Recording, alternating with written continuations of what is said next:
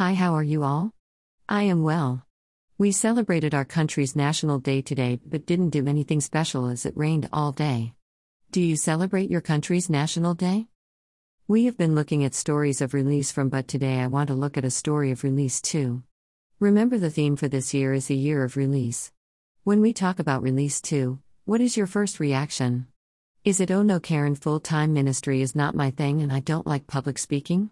It is true that today's story launches the person into ministry, but being released into does not always mean that.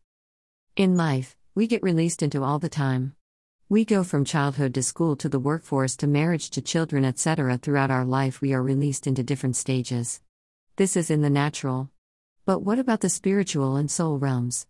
We can only be released into once our character can sustain us being there, and that's what takes the time. In God, we have to be ready for the releasing into. So our story starts in John 21. Before Jesus came, many of the disciples were fishermen. So after Jesus died, Peter decided that all was lost and he was going back to what he already knew. Verse 3. Who knows, when we go back to what we already knew, that it probably won't end well. We won't have the same calling to do that thing anymore.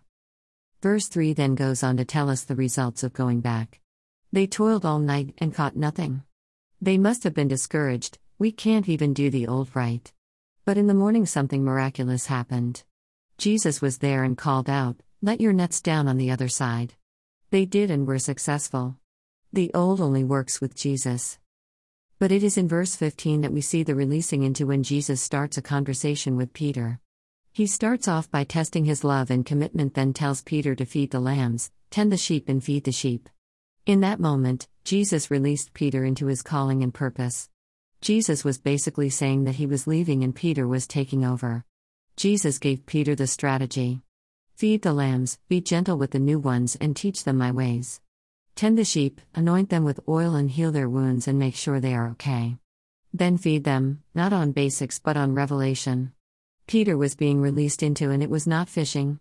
If we read on into Acts, there is not another time we see him fishing. He operates in what he has been released into. How about you?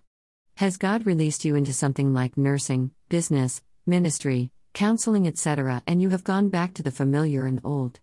God is calling you today to take that leap of faith and be again released into what he has called you to do. Is there something you are not doing? For me, it is writing a book. I have stalled because fears come over me. It is time for you and I to stand together, release the fears and be released into our call and purpose. Who is coming with me?